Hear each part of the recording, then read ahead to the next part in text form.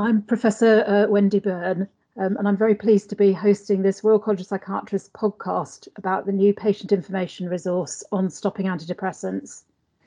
Antidepressants became a key issue during my time as president, and an example of the importance of us as a college understanding the range of experiences of those who seek support for their mental health. So before we go any further, I'll give you some background. We know that antidepressants can help relieve the symptoms of more severe forms of depression and are helpful for many people, but they don't work for everyone, and they do come with some side effects and some risks. One of these is that it can be very challenging for some people to stop taking them. While some people can do so relatively quickly with no significant side effects, others can develop distressing withdrawal symptoms if they stop using them too quickly. Our new information acknowledges this in a way that our previous information did not do enough. The college has felt it was important to do this for some time now. Last year, we published a statement which recommended that the guidelines for doctors who prescribe antidepressants should be updated to better reflect this range of experiences. The body that produces these guidelines, the National Institute for Health and Care Excellence, or NICE for short, followed up on our recommendation, and they changed their advice in October last year. While this was a welcome development, it is equally important to provide advice to patients on how to stop using antidepressants. That is why we developed this new resource, which was done from input with those by experience of withdrawal, as well as pharmacists, GPs, and psychiatrists. To explore these issues a bit further, I'm really pleased to be joined by James Moore, who many of you may know from his campaigning work on providing better support for those stopping antidepressants. And James has worked alongside me almost from the beginning of this, and I'm really grateful to him for all that he's done. I'm very grateful for him joining today. So, hi, James. Hi. Thank you for agreeing to do this. Thank you, Wendy. Professor Burn, I'm delighted to be able to join you, and delighted to get to talk about the new information resource, which I'm delighted to see. So, excited to get to chat about it. Thank you. So the first question, and can we start by you describing your experiences and why you were given antidepressants in the first place? Yeah, of course. Like many people, probably some people listening, I personally have a long history of struggling to manage anxious thoughts and feelings, and this resulted in a fear of vomiting known as emetophobia, and that's something I've had a relationship with and had to deal with since a very young age. So I managed, despite this, for many years, completed a bachelor's and a master's degree, and started working for the Environment Agency and got married in 2002, and I had a daughter, Gemma, in 2009. And then it was late in 2011, actually, pressures at work really started to ramp up, and I was in the civil service, and this was a time where there was a big kind of government-led austerity program in the civil service.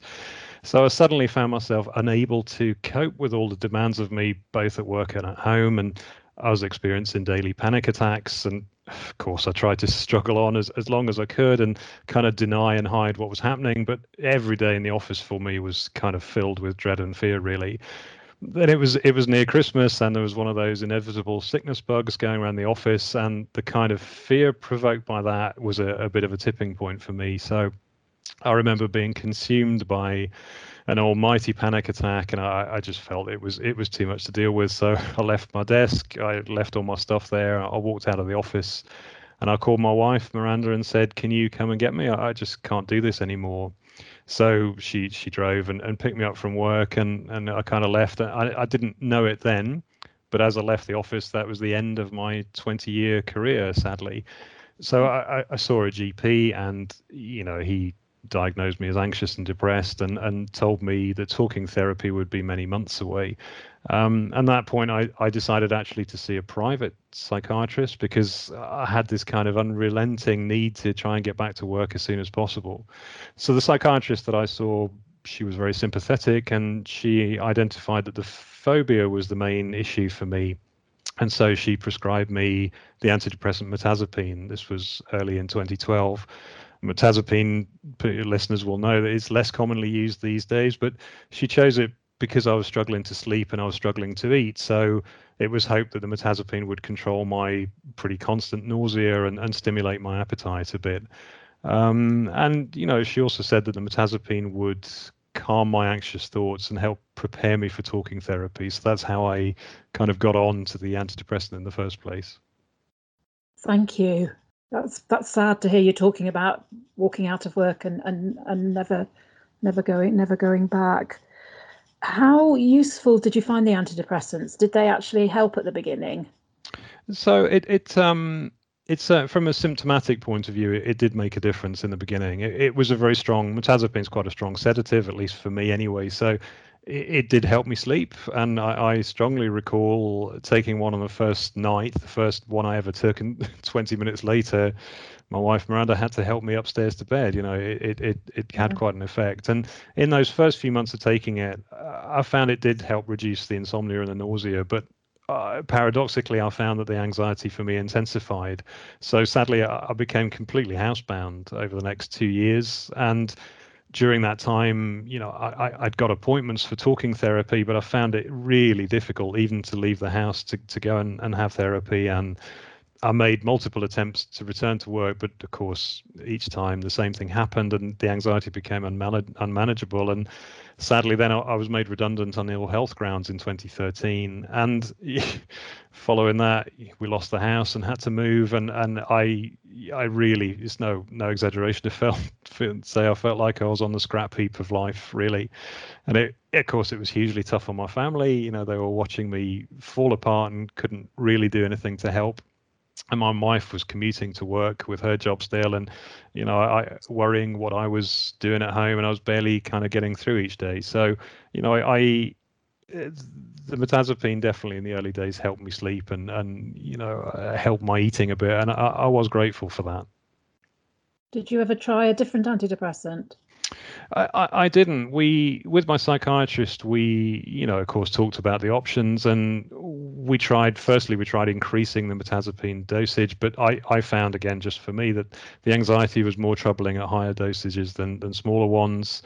And within a few months, I'd kind of decided that I perhaps wanted to do something different, but I was persuaded to stay on the drugs, and there wasn't really much alternative. And the psychiatrist said, look, other antidepressants, the side effect profile of those might make your nausea and sleep worse. So after a while, then we turned to talking about, should we add an antipsychotic or should we add a benzodiazepine? And that's when I kind of started to get a sense that although drug therapy helps some people, it probably wasn't something that I wanted to do longer term.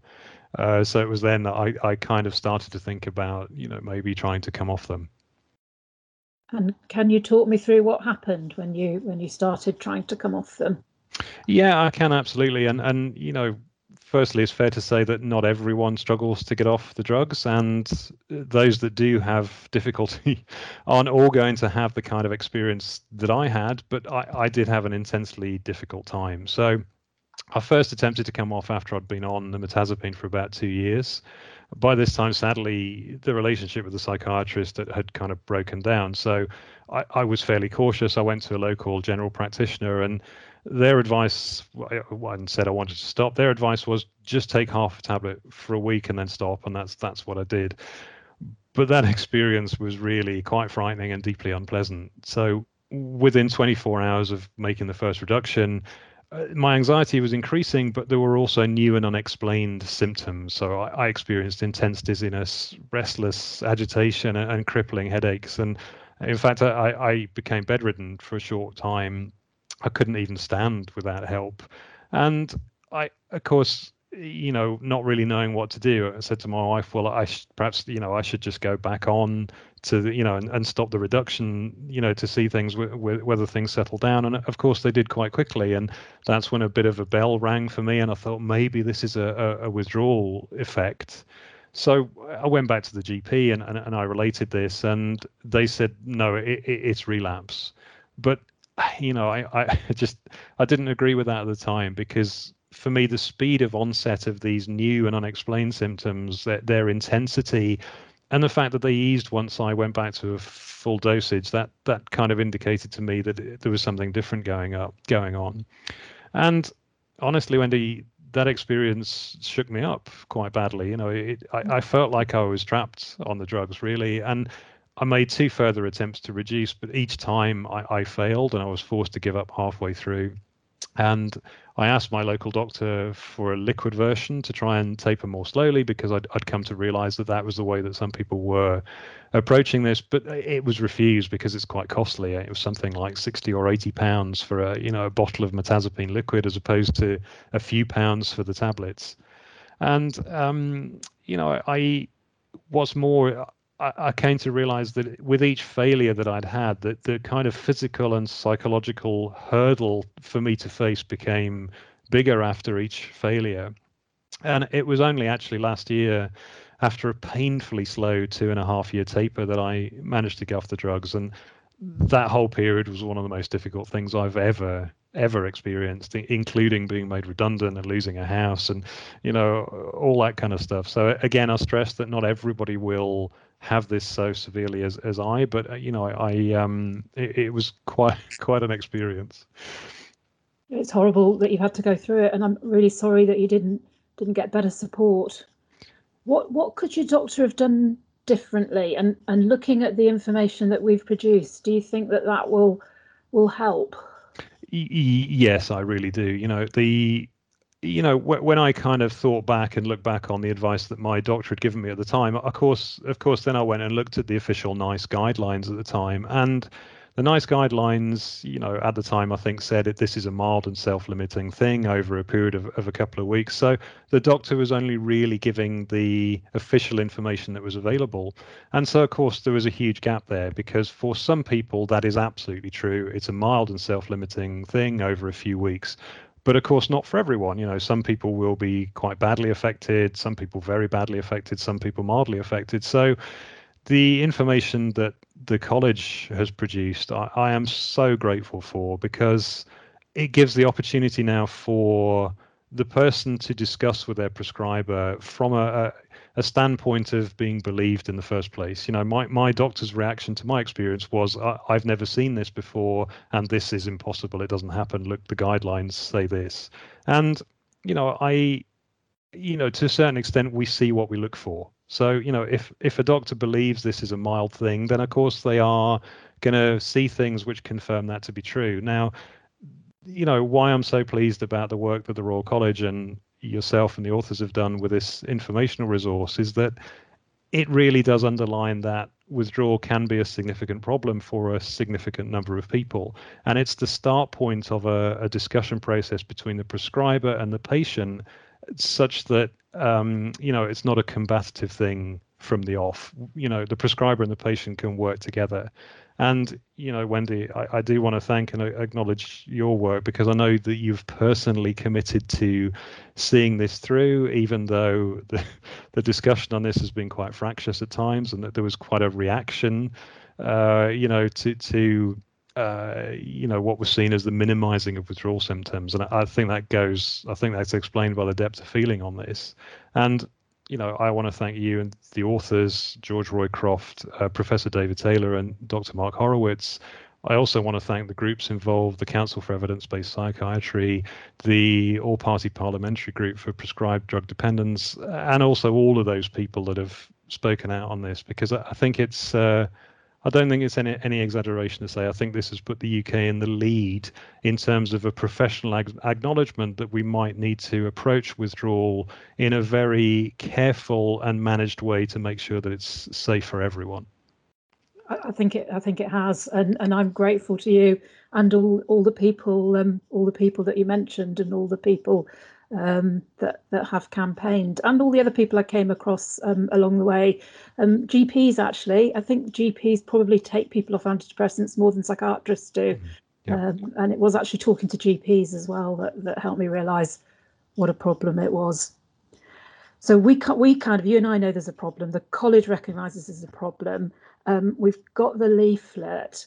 Any thoughts about what we're going to do to really make sure it gets out there, and that everybody knows about it?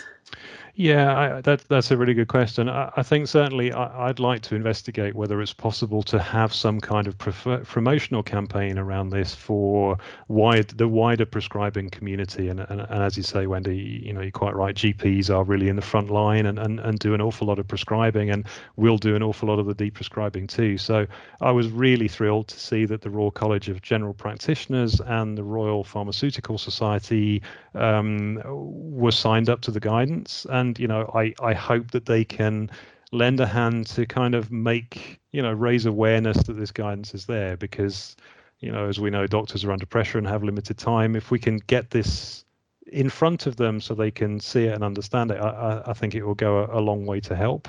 I think podcasting discussions like this help too. And I also wonder more widely, is there anything we can do to spread awareness of this with the other psychiatric establishments, like the American Psychiatric Association and the European Psychiatric Association? Because we might come on to talk about it, but I started a petition on this some time ago, and signatures on that petition are from all over the world. So the UK I think has made quite a bold step in recognizing this and starting to tackle it. I think the informational resource is a fantastic stepping stone now that we can build on for, can we start to talk about support services for people who might have been affected by withdrawal? Can we look at making liquid versions of antidepressants more widely available and perhaps trying to reduce the cost of them? Can we look at solutions that other countries have adopted, like tapering strips in the Netherlands, that we might come on to talk about? So I think what's so good about it is it opens the door now to all those conversations where previously I felt that the doors have been a little bit shut, and some, not all, I stress, but some prescribers have been too quick to blame the patient rather than see it as perhaps an issue with the drug that we need to resolve. So I see this opening a lot of doors, and I'm very grateful for that. You're right. It's a worldwide problem. I did speak about it. I went to the Canadian psychiatric meeting last year, and I did speak about it there.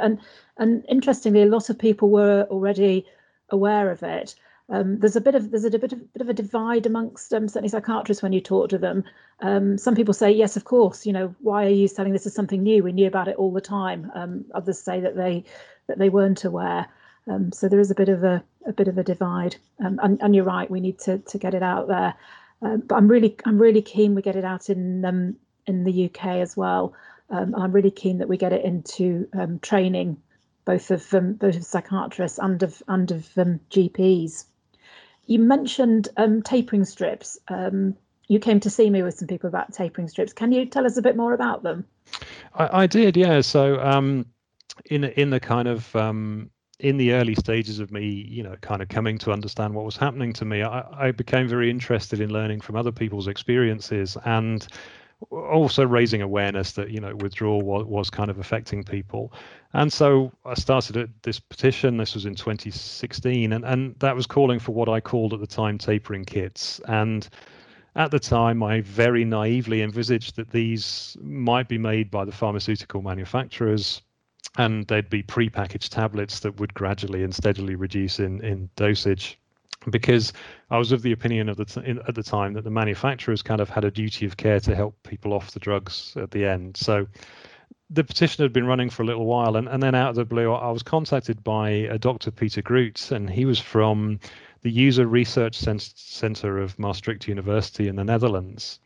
And it turned out, in one of these strange kind of quirks of fate, I guess, really, it turned out that he had conceived and developed exactly what my petition was calling for, only he called them tapering strips. And these were based upon his own experience of withdrawal from venlafaxine.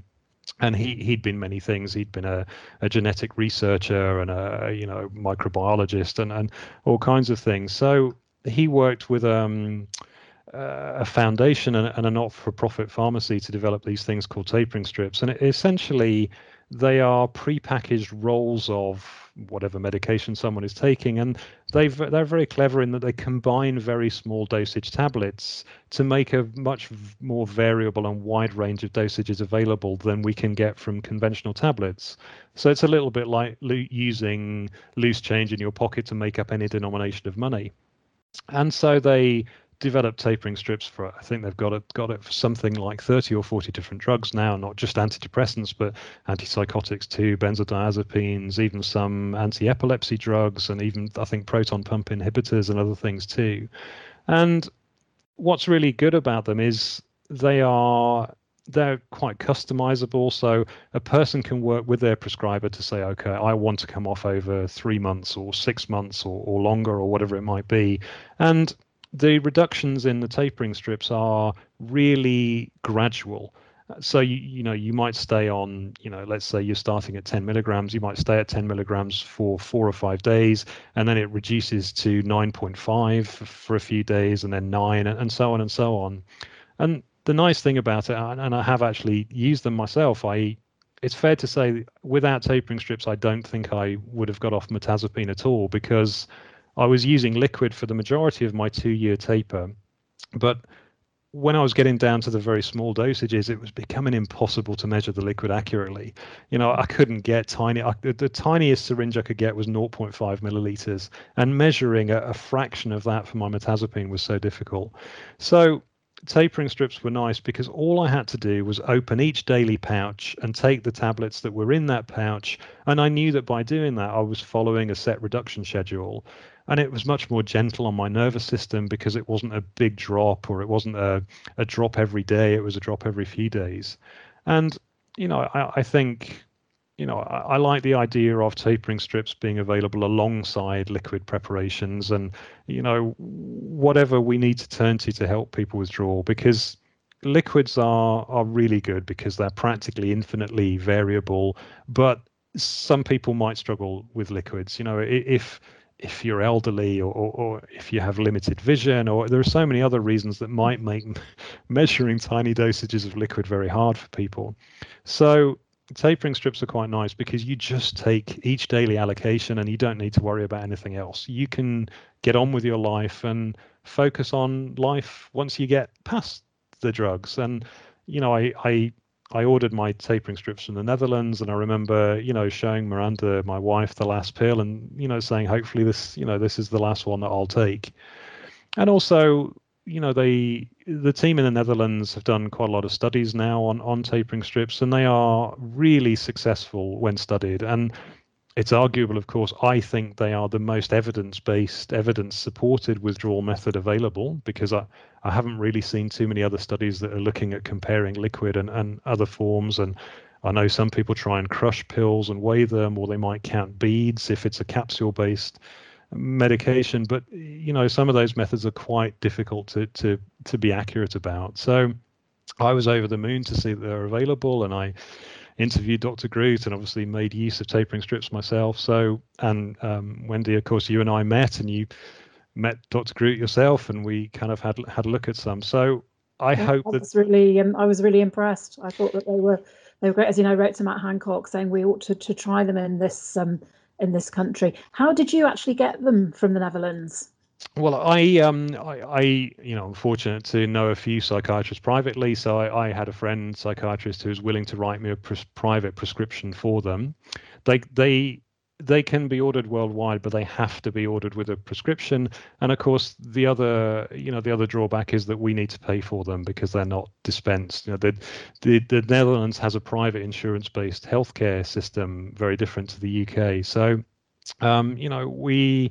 I hope that at some point in the future, tapering strips or liquids or a solution like that can be available for everyone on the NHS at no cost. But obviously, we need to evaluate their effectiveness. We know there are cost pressures on the NHS, but I think the benefit of doing that is, if someone goes to their psychiatrist or their doctor or their prescriber, and their prescriber says, look, withdrawal is a possibility when you come off these drugs. I do need to tell you about that. It doesn't affect everyone, but it can affect some people, and some people can have a real struggle with it. if they can then go on to say, but we have systems in place and tools in place to help you manage that when you come to it, I think that's a good outcome for everyone, because it means that the person can try whatever they need to try, knowing there is help available for them at the end of the process should they wish to finish treatment. And the prescriber also knows that there are already tools and whatsoever to use when that person comes to them and says, I want to end treatment now. So tapering strips, they are a brilliantly simple idea. I think there's great merit in looking at their, making their use as widespread as we can in the UK. But there are some hurdles, of course. There's cost. And, at the moment, somebody could go and get them, but they would need a prescriber to go through the form with them and to sign the form. And, you know, you can design your own tapering schedule using tapering strips, even to they're very cleverly thought about them. They're quite modular in how you approach them. So for example, if you've reduced, let's say from 5 milligrams to 2.5 milligrams over 28 days, but then let's say that there's a death in the family, or there's some event that causes you some real upset and you feel you can't go on with your taper, you can order a strip which is just 2.5 milligram tablets for the next 28 days. So people can pause during their taper, which is really clever. So but to design those tapers, I think it's best done with the prescriber. So, me sitting down with the prescriber and saying, okay, I want to come off in this amount of time, and perhaps we could build in a pause here because something is happening, or moving house, or, moving to another country, who knows what it might be. But so I think the beauty of these is that they are simple, but I think also it would be good if a prescriber and a patient can work on a tapering schedule that works for them, and tapering strips allow that to happen. Absolutely, that's really, really important, and it's very important that anybody coming off antidepressants does it with somebody helping them, a GP or a psychiatrist or a mental health practitioner, but somebody to support them. It isn't something you'd just want to do on your own. No. Okay. Do you have anything else that you want to say? Well, I just want to reiterate really how pleased I am to see the guidance. I think, I think sadly, and I stress, Wendy, I'm not lumping all prescribers in with this, but I have heard people say that once they started to struggle with the drugs and had problems coming off, the prescriber didn't really want to know much about that. And the sad thing about that is if prescribers aren't paying attention to those difficult experiences, then we miss learning key points that could really help in the future. So I see the guidance as kind of breaking down that reluctance to discuss difficult experiences, because those difficult experiences can teach us a huge amount actually about safe withdrawal for people, and helping people who come to the end of treatment for whatever reason and want to get on with their lives and do something different. So I see the guidance is hugely important in helping that conversation happen. And I really hope that obviously we can go on to look at perhaps telephone support or support services, and making the tools for withdrawal widely available for people, because I think there's a lot to be learnt there, and I think the UK has a real chance to become a real leader in that. And I also hope that we can acknowledge that there are people, sadly, like me, I'm still having a really difficult time of it, even though I came off a year ago. And there are still some prescribers that say that's not possible, but sadly it is possible. Not for many, but some people have a really, really long, drawn out, difficult time of it. So I hope we can put some research effort into, can we help those people too? And, I think the outcome of that is good for us all. It's good for prescribers. It's good for patients. It's good for the health services. So, I see it as part of deprescribing, really, to have a good solid understanding of what happens, not just at the start of treatment, at the end too. And, I as I said, Wendy, I want to acknowledge that you've personally seen this issue through, despite moving on as the Royal College of Psychiatrists president, and you've maintained an interest in this despite the sometimes bruising discussions, back and forth. So I look forward to a time where a prescriber can honestly inform the patient that withdrawal might be an issue they have to deal with in future, but that we have support systems and tools in place to help them through that. That would be wonderful. And this is just the beginning, isn't it, of quite a lot of work that we need to do to get there. And I suppose the other thing to emphasise for any doctors listening to this, do listen to your patients. Okay, so thank you very much for joining me, James. Thank you, Wendy. It was a pleasure to get to chat, and thank you to you and the authors for all the work on this. Thank you. Bye-bye. Bye-bye.